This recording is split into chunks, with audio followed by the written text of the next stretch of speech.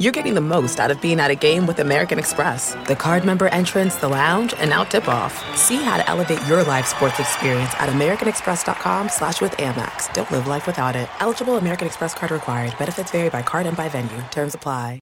An epic matchup between your two favorite teams, and you're at the game getting the most from what it means to be here with American Express. You breeze through the card member entrance, stop by the lounge. Now it's almost tip-off, and everyone's already on their feet. This is gonna be good. See how to elevate your live sports experience at americanexpress.com/withAmex. Don't live life without it. Eligible American Express card required. Benefits vary by card and by venue. Terms apply. In T-minus 3, 2, 1, we begin the fun. Touring our way through the NBA from that big apple to the place by the bay. Is your mind buckled in? Because it's time to begin. Sekou and his friends are doing it again. The Hang Time Podcast is the spot, so sit back, relax, because the show's about to drop. Welcome into another edition of the Hang Time Podcast. I'm your host, Sekou Smith, here in Atlanta, sheltering in place during the global pandemic. That is the coronavirus. And our guest is a guy who's a Hall of Famer, a living legend, one of the greatest players that basketball has ever seen. And all of a sudden, one of the most talked about names in the game with the Last Dance out and all of the headlines that come along with that. Isiah Thomas joined us here on the Hang Time Podcast. Isiah, good morning. And how are you? How's the fam? How's everybody dealing through this global pandemic in terms of just adjusting to this new normal? Everybody's doing well. As you know, my daughter tested positive a while back.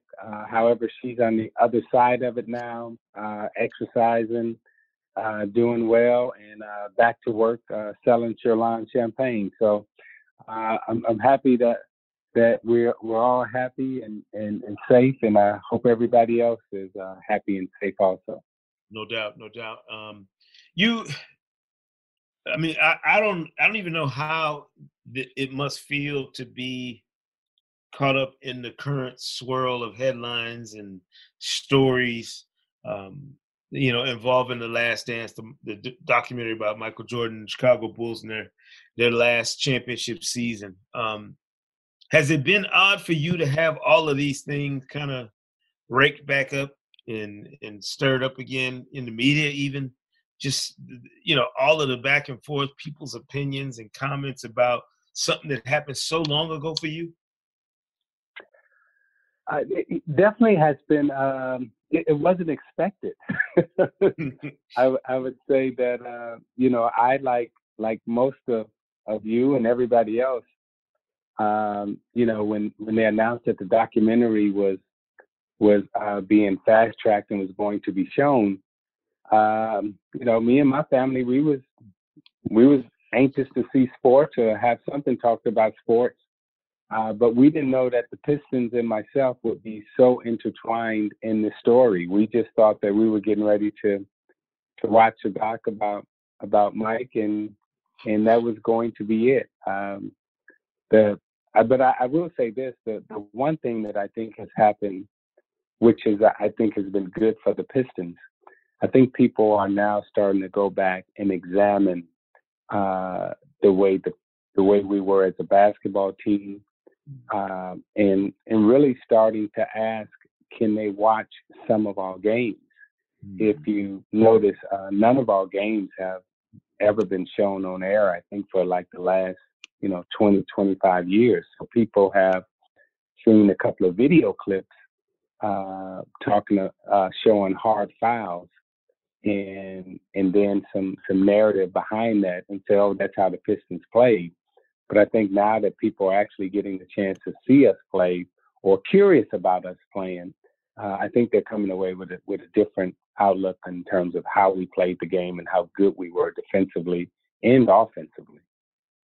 Yeah, I'm biased. I'm born and raised in Grand Rapids, Michigan, so I grew up in bad boys country, and I watched Pistons games before, believe it or not, all of that persona was pumped out, worldwide. Like, you watched a great team. I mean, I remember watching coming to the Silverdome to watch games, which I know not everybody understands the history of that franchise in that way.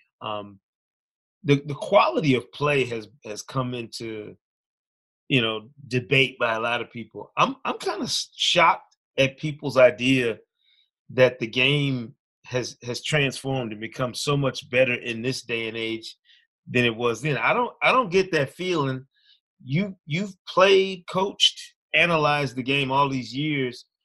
What does it look like to you watching that old film in terms of the quality of play that you guys were putting on display?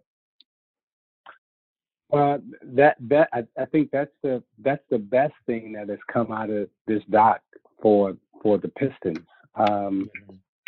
Because people just assume that we were a team that fouled everyone.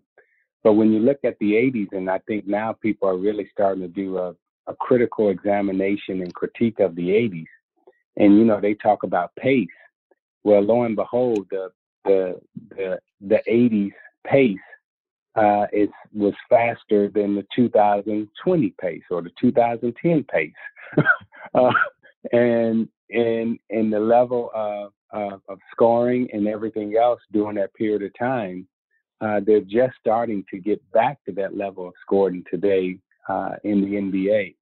So I'm pleased that people are having a chance to go back and look at the Pistons, and I think they just stumbled onto that. We were the team that had the highest scoring record in the NBA and still holds that today. And when you look back at the 80s, we were one of the highest scoring teams, and defensively, we were just a juggernaut. So, comparing the two eras, I think people are realizing that when people say the 80s was a great era of play, now the numbers and the stats are backing that up. Yeah. I do want to point out, I know there's been a lot made about, you and Michael Jordan, but I thought watching the doc last week, he paid you a very high compliment, when he said that, hey, you are right there after Magic is the greatest point guards the game's ever seen, which I think a lot of us feel that way, that you don't get your due in that respect. I was surprised. I was pleasantly surprised, given all of the other things that have been said, that he showed you that kind of respect. And I know you've always respected his game. And in the times I've talked to you, rarely that we've discussed Jordan, because I don't think it's that big a deal to some of us all these years later. But there is a healthy dose of respect amongst you guys, which I think is often glossed over when these things get brought up. What did you think about what he said when he called you the second best point guard the game's ever seen? Well, I was, of course, you're always pleased to hear someone compliment you like that, particularly someone who is in the discussion of the greatest player to ever play. He's in that debate, right. Whether it be him, Kareem, or LeBron. It's only, Russell and Chambers, only 5 of them guys in the room. You know what I mean? So for one of those guys to acknowledge your play, that's a high compliment. So, again, what he's done for the game in the way that I think all of us have admired him in the way he's played, it was good to hear him say that. Yep. I think if there's any takeaway from it too, like I've watched, some other guys talk about it, to know that you were in the minds of a team you competed against as much and as deep as the Pistons were and the Bulls, that cracks me up, because you don't notice at the time whether you get into them or not, whether you got that number, whether you own them like you think they, and then to hear them talk about it now in retrospect, like, wow, y'all had the whole city of Chicago caught up. I mean, again, we always described ourselves as a mentally tough team, while the media always described us as a physically tough team. And I was taught at a very young age in the game, mental is the physical as 4 is to 1. And when you're out competing, if you can, out scheme a team or make them think differently about themselves or lack confidence in themselves or lose trust or those things are what you're trying to gain an edge on in terms of competition, particularly when you're playing against someone who is physically more gifted than you. So we as smaller players, and myself as a smaller player, I wasn't gifted, like Magic was at 6'9", Larry Bird, 6'8", 6'9", Jordan 6'6" with a 49-inch vertical. When you're not gifted with those things, you still have to find a way to compete. And, I always prided myself in, why those guys could play above the rim, my below the rim game had to be extremely effective to just make sure that we can compete. Well, you didn't miss any steps, trust me. And it's been fun watching some of those old clips of just all of the competitive, atmosphere of that era. I do miss that. But what I really was curious about watching the doc, watching, some of the other things, and then thinking about the history that you've had since you stopped playing. And I tell people all the time when they ask me about my time covering the league, what did I enjoy most? I'll never be able to pay you back for allowing me to watch and observe that Pacers team I covered my first time covering NBA when you were the coach. And you just bringing us in and explaining to us what y'all were doing, why y'all were doing it, the system were implementing. I always feel like you got short shrift in the coaching space more than anything. I don't think people have ever recognized just how forward thinking your coaching was. I always tell people about the quick and that you had an offense that was basically today's standard NBA offense that you were trying to implement in the early 2000s, and nobody was paying attention and nobody was acknowledging that. What did you see at that time when you got into coaching that led you to believe this was the right vision for what the game will become in the future? Well, when you say no one was paying attention, I would say, well, a lot of coaches were, because a lot of them actually used everything that we started there in Indiana. And, if you look at the way a lot of those teams play, and even the names of the play calls are, the same calls that we had there in Indiana. Mm-hmm. And I always, and I will hold true to this day. Had I been given the opportunity to finish what I started at Indiana, I firmly believe we would have won a championship with that team. Mm-hmm. Jermaine O'Neal and I were talking about that the other night. Just how close we were as a team and a unit, and how we were progressing. The other night they had that New Jersey game on with Reggie Miller. Mm-hmm. And I looked at that New Jersey team, and they went to the finals back to back 2 years in a row. We lost to them that first year as the 8th seed, but we had them beat. And Reggie missed a free throw. Crozier went to the line, missed 2 free throws. And that point in the game, those were big points in the game. Now, Reggie came back and made up for it, as he always does and did. But, we had that team right on the edge. And that was our first year together, our second year together.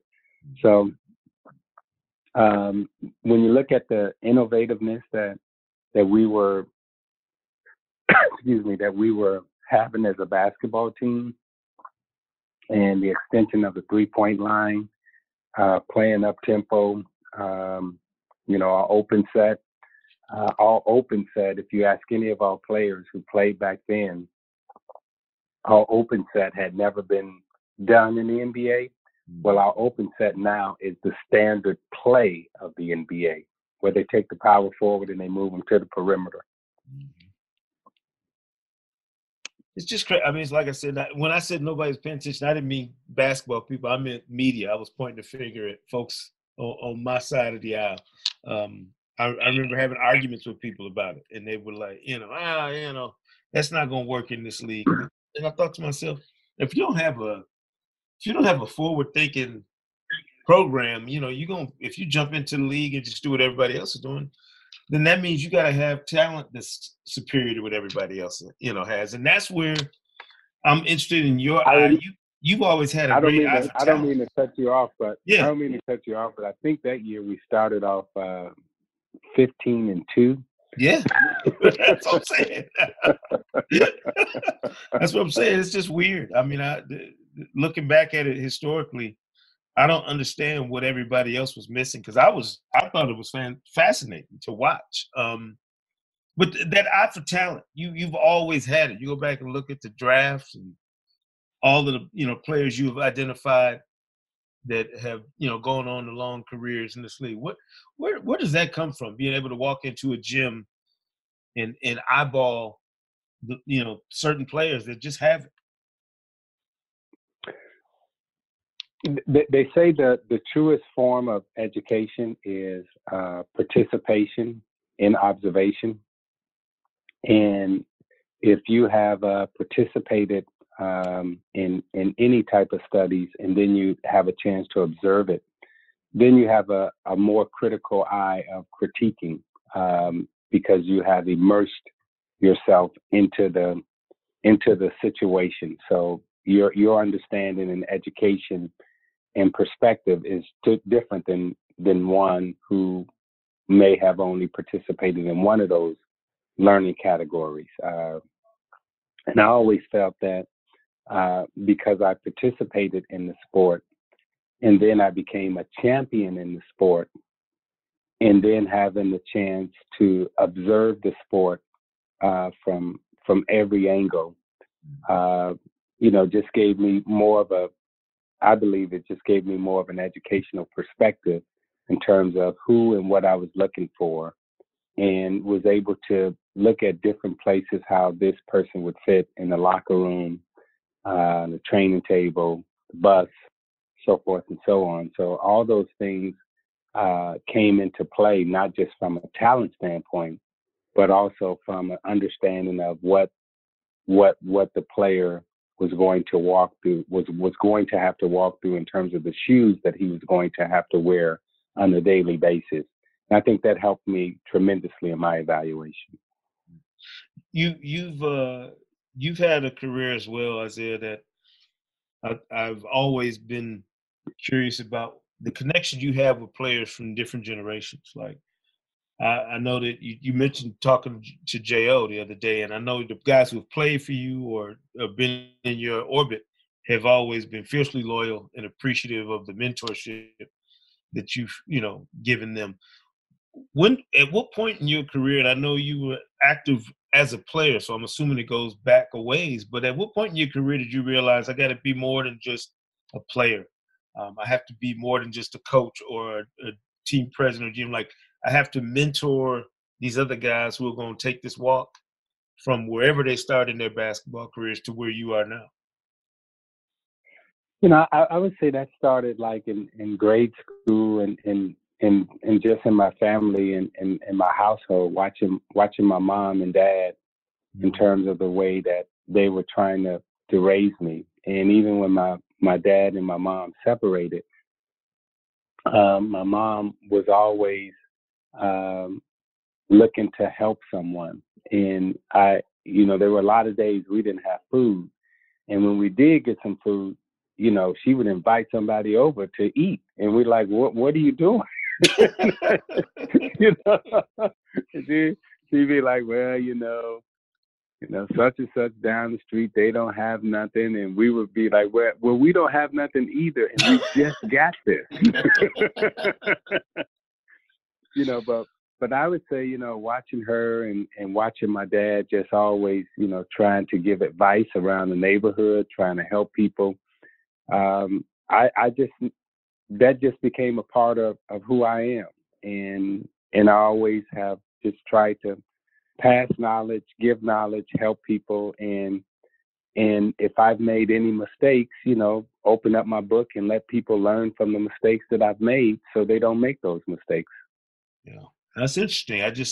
I'm always, like I said, I'm always interested to see the reaction players have when they see you or when they greet you. It's different, different than it is for the average guy who's been through the league. And that's not a knock on anybody else. That's just the observation.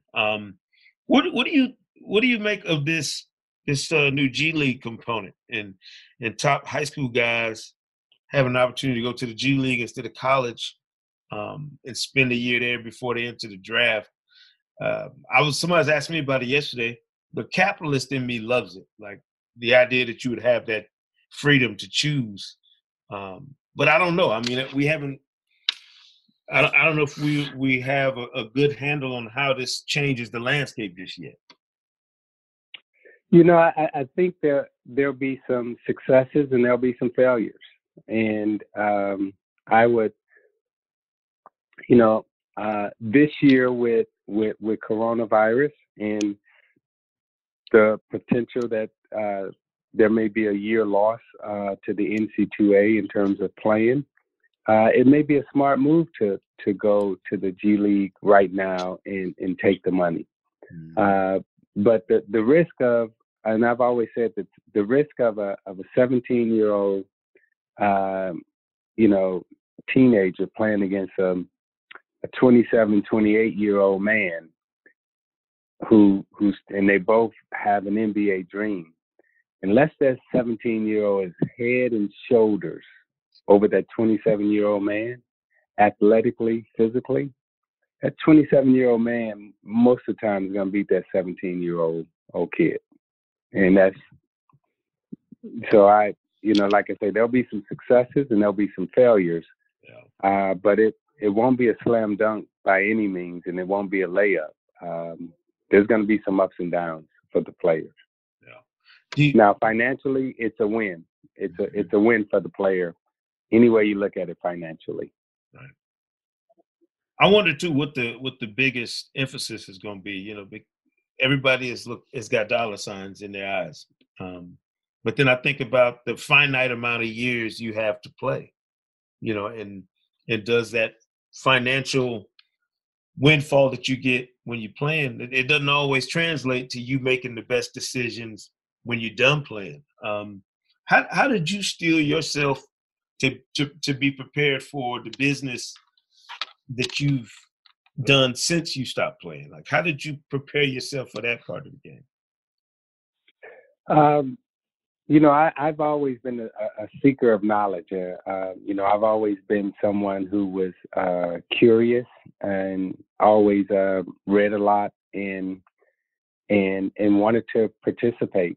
So truly, I've touched every part of basketball, from an executive, from an ownership, from broadcasting to playing to winning. There's not a part of the NBA that I haven't physically touched or worked in. And the preparation truly just came from my participation in the sport. And when you're participating, you, as opposed to just having a trainer, tape your ankle, you say, "Hey man, how you do that?" Right. Right. You get to know the trainer. You get to know, how he thinks and what makes a good trainer or a bad trainer. So you have those conversations. Now, when you're having those conversations, I wasn't thinking that one day I would be an executive having to hire someone in that position, but it was more or less just like, just talking and getting to know someone and understanding what it's like to walk in another man's shoes. So you can, you go in and you get on the training table and you never thought to think that, okay, well, maybe the trainer's having a bad day. Maybe, maybe something happened at home with his family and kids, and, maybe he's upset. So I always just try to make it a two-way street. instead of just a one-way street with everybody I meet. Yeah, no, that's interesting. That journey is so interesting to me to see guys now when they're done playing and how they manage the post-playing career. What kind of advice are young guys asking you now? Guys in the league, when you bump into them and they want some words of wisdom, what are they asking about? What are these current players who make when you look at the amounts of money being made by players today, it's staggering. They want walking corporations. But what knowledge are they seeking from you when they talk to you? Financial advice in terms of how to save their money, and in the relationship they should have with their agent, representation manager. Those are the two main questions that I get. And from a playing standpoint, not necessarily how to handle themselves on the floor, but what to do off the floor. So the entrepreneurial spirit, how much risk should you take? How much money should you save? And from a mentoring standpoint, those are the questions that I get, and that's the advice that I try to give the most. Mm-hmm. Because I maintain, Isiah, that players today, in terms of just skill work, and everybody's got a personal trainer and a shooting coach, they've got all of that. So I mean, if there's access to anything, they have the opportunities to improve and become more proficient players. I'm wondering, do they have the same amount of structure in the sound advice in the realm you just spoke of, it off the court, in terms of managing not just the finances, but the lifestyle and the family and the people around you and all that? I wonder, have you evaluated what needs more attention for a player once you get into the league and have a career with some staying power? Do they, is it more of you got to maintain a certain level on the basketball court, or is it managing all the things around that? Yeah, I would say that if I was to evaluate what this industry, what this current player has or lacks that we had, I would say when we were in the league, there were always people around us who had participated in the league and experienced in the league and could tell you the do's and the don'ts. And the people that were actually, training you were actually, people who, had played in the league. So there's a lot of drill work that you can do to get your skill better. But, when you, like Mike Tyson said, all that stuff is good until you get hit. And those drills are good. But, then when there's a defender on you, and that defender is bigger, stronger, faster, and, that defender is not the cone or the chair, then what do? How do you get open? And what I see today is a lot of players don't have training staff around them that could share that knowledge with them. So there is a knowledge gap that is missing from a teaching standpoint, because what we had knowledge around us that could talk to us about the things that the coach can't teach. Now they're only limited to what their teachers are teaching them, so to speak.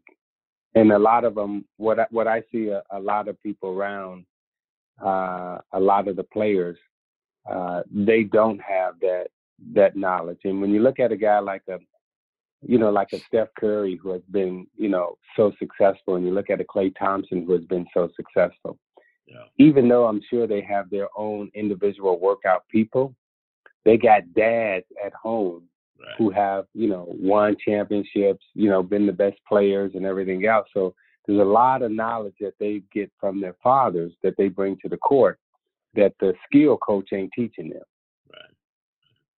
Yes, it's a weird dynamic now too, and I don't know. Maybe it's just this generation. It seems like there's a lot more sons of former players now who are in the league. So there's kind of this. To me, you kind of had this second generation wave of stars, and there'll be more coming. Obviously, there's going to be a lot more in the years to come. Do you appreciate the level of competitiveness of this era the way I do it? For a while, I was like, I don't know if I like guys holding up jerseys and posing, and I was like, I'm an '80s baby. I'm not sure that's in my wheelhouse, but I think about the competitive way that KD and the Warriors went at LeBron and the Cavs, or the way Kawhi Leonard's going about his business. There's a healthy dose of competitiveness in today's game that I think we kind of gloss over and act like, well, it's not knockdown, clothesline basketball, so therefore it's not as competitive. I don't believe that, and maybe I'm wrong, but I like the tenor and the tone of the competition in today's game. I agree 100% with you, and I see highly competitive people. Now, I think what these highly competitive people understand that we didn't understand. Hey man, that jersey now is worth $200,000. Don't just throw it in the trash. Let me get that jersey. And by the way, if you put your signature on it and it's a game worn, so they understand that, and they have, and they figured out how to monetize it, which is cool. I got no problem with that. I look back and I say now, man, all the great players that I played with in the '80s, had I known what these jerseys and everything would be worth, game worn, hey, let's trade. No doubt. Can you imagine what a game worn exchange jersey between Jordan and myself now would be worth? Oh my God. Oh. And I guarantee you, he and I both would be happy with it. Yeah, I bet. And obviously, in closing here, and like I said, I appreciate you taking some time, Isiah. I know you got a lot going on. Do you look back now and say to yourself, you know what? The past is past. You can't change it.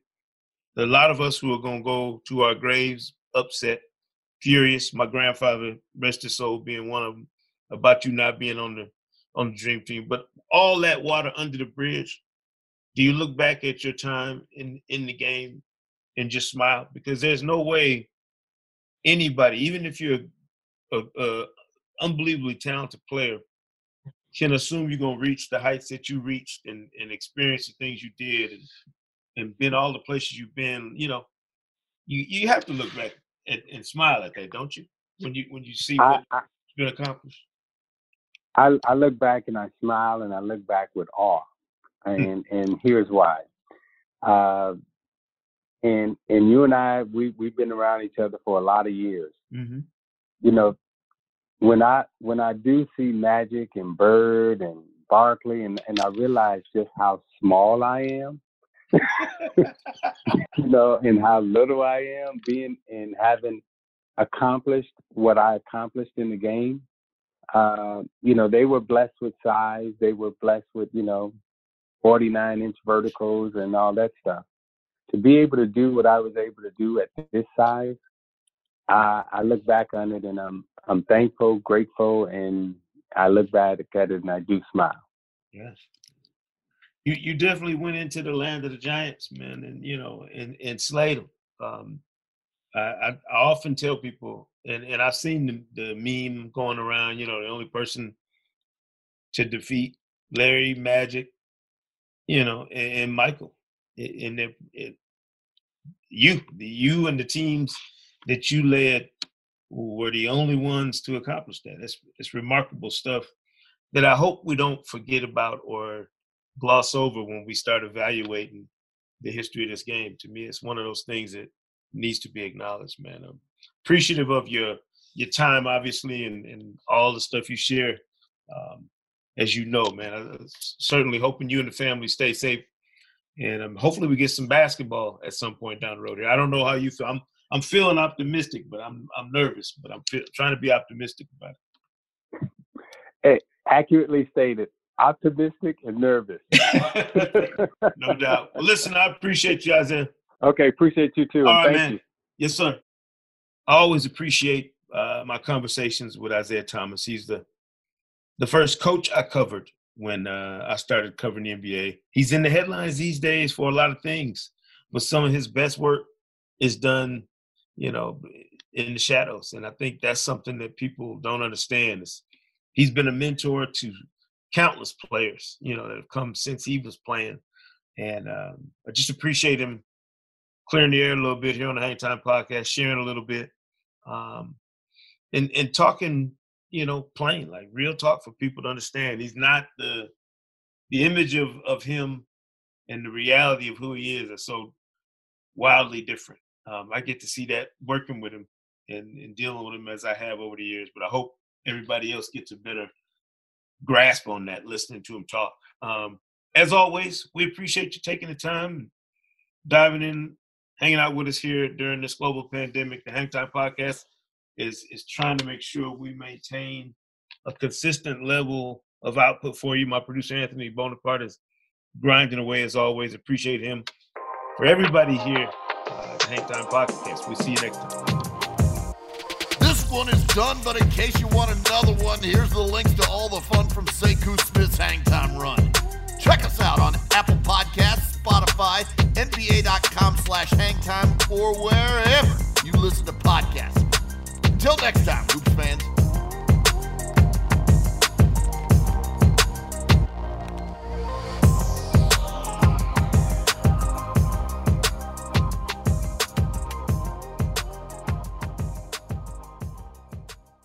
When you're an American Express Platinum Card member, don't be surprised if you say things like, "Chef, what course are we on? I've lost count." Or, Shoot that! and even, Checkout's not until 4, so... because the American Express Platinum Card offers access to exclusive reservations at renowned restaurants, elevated experiences at live events, and 4 p.m. late checkout at fine hotels and resorts booked through Amex Travel. See how to elevate your experiences at americanexpress.com/withAmex. Don't live life without it. Terms apply.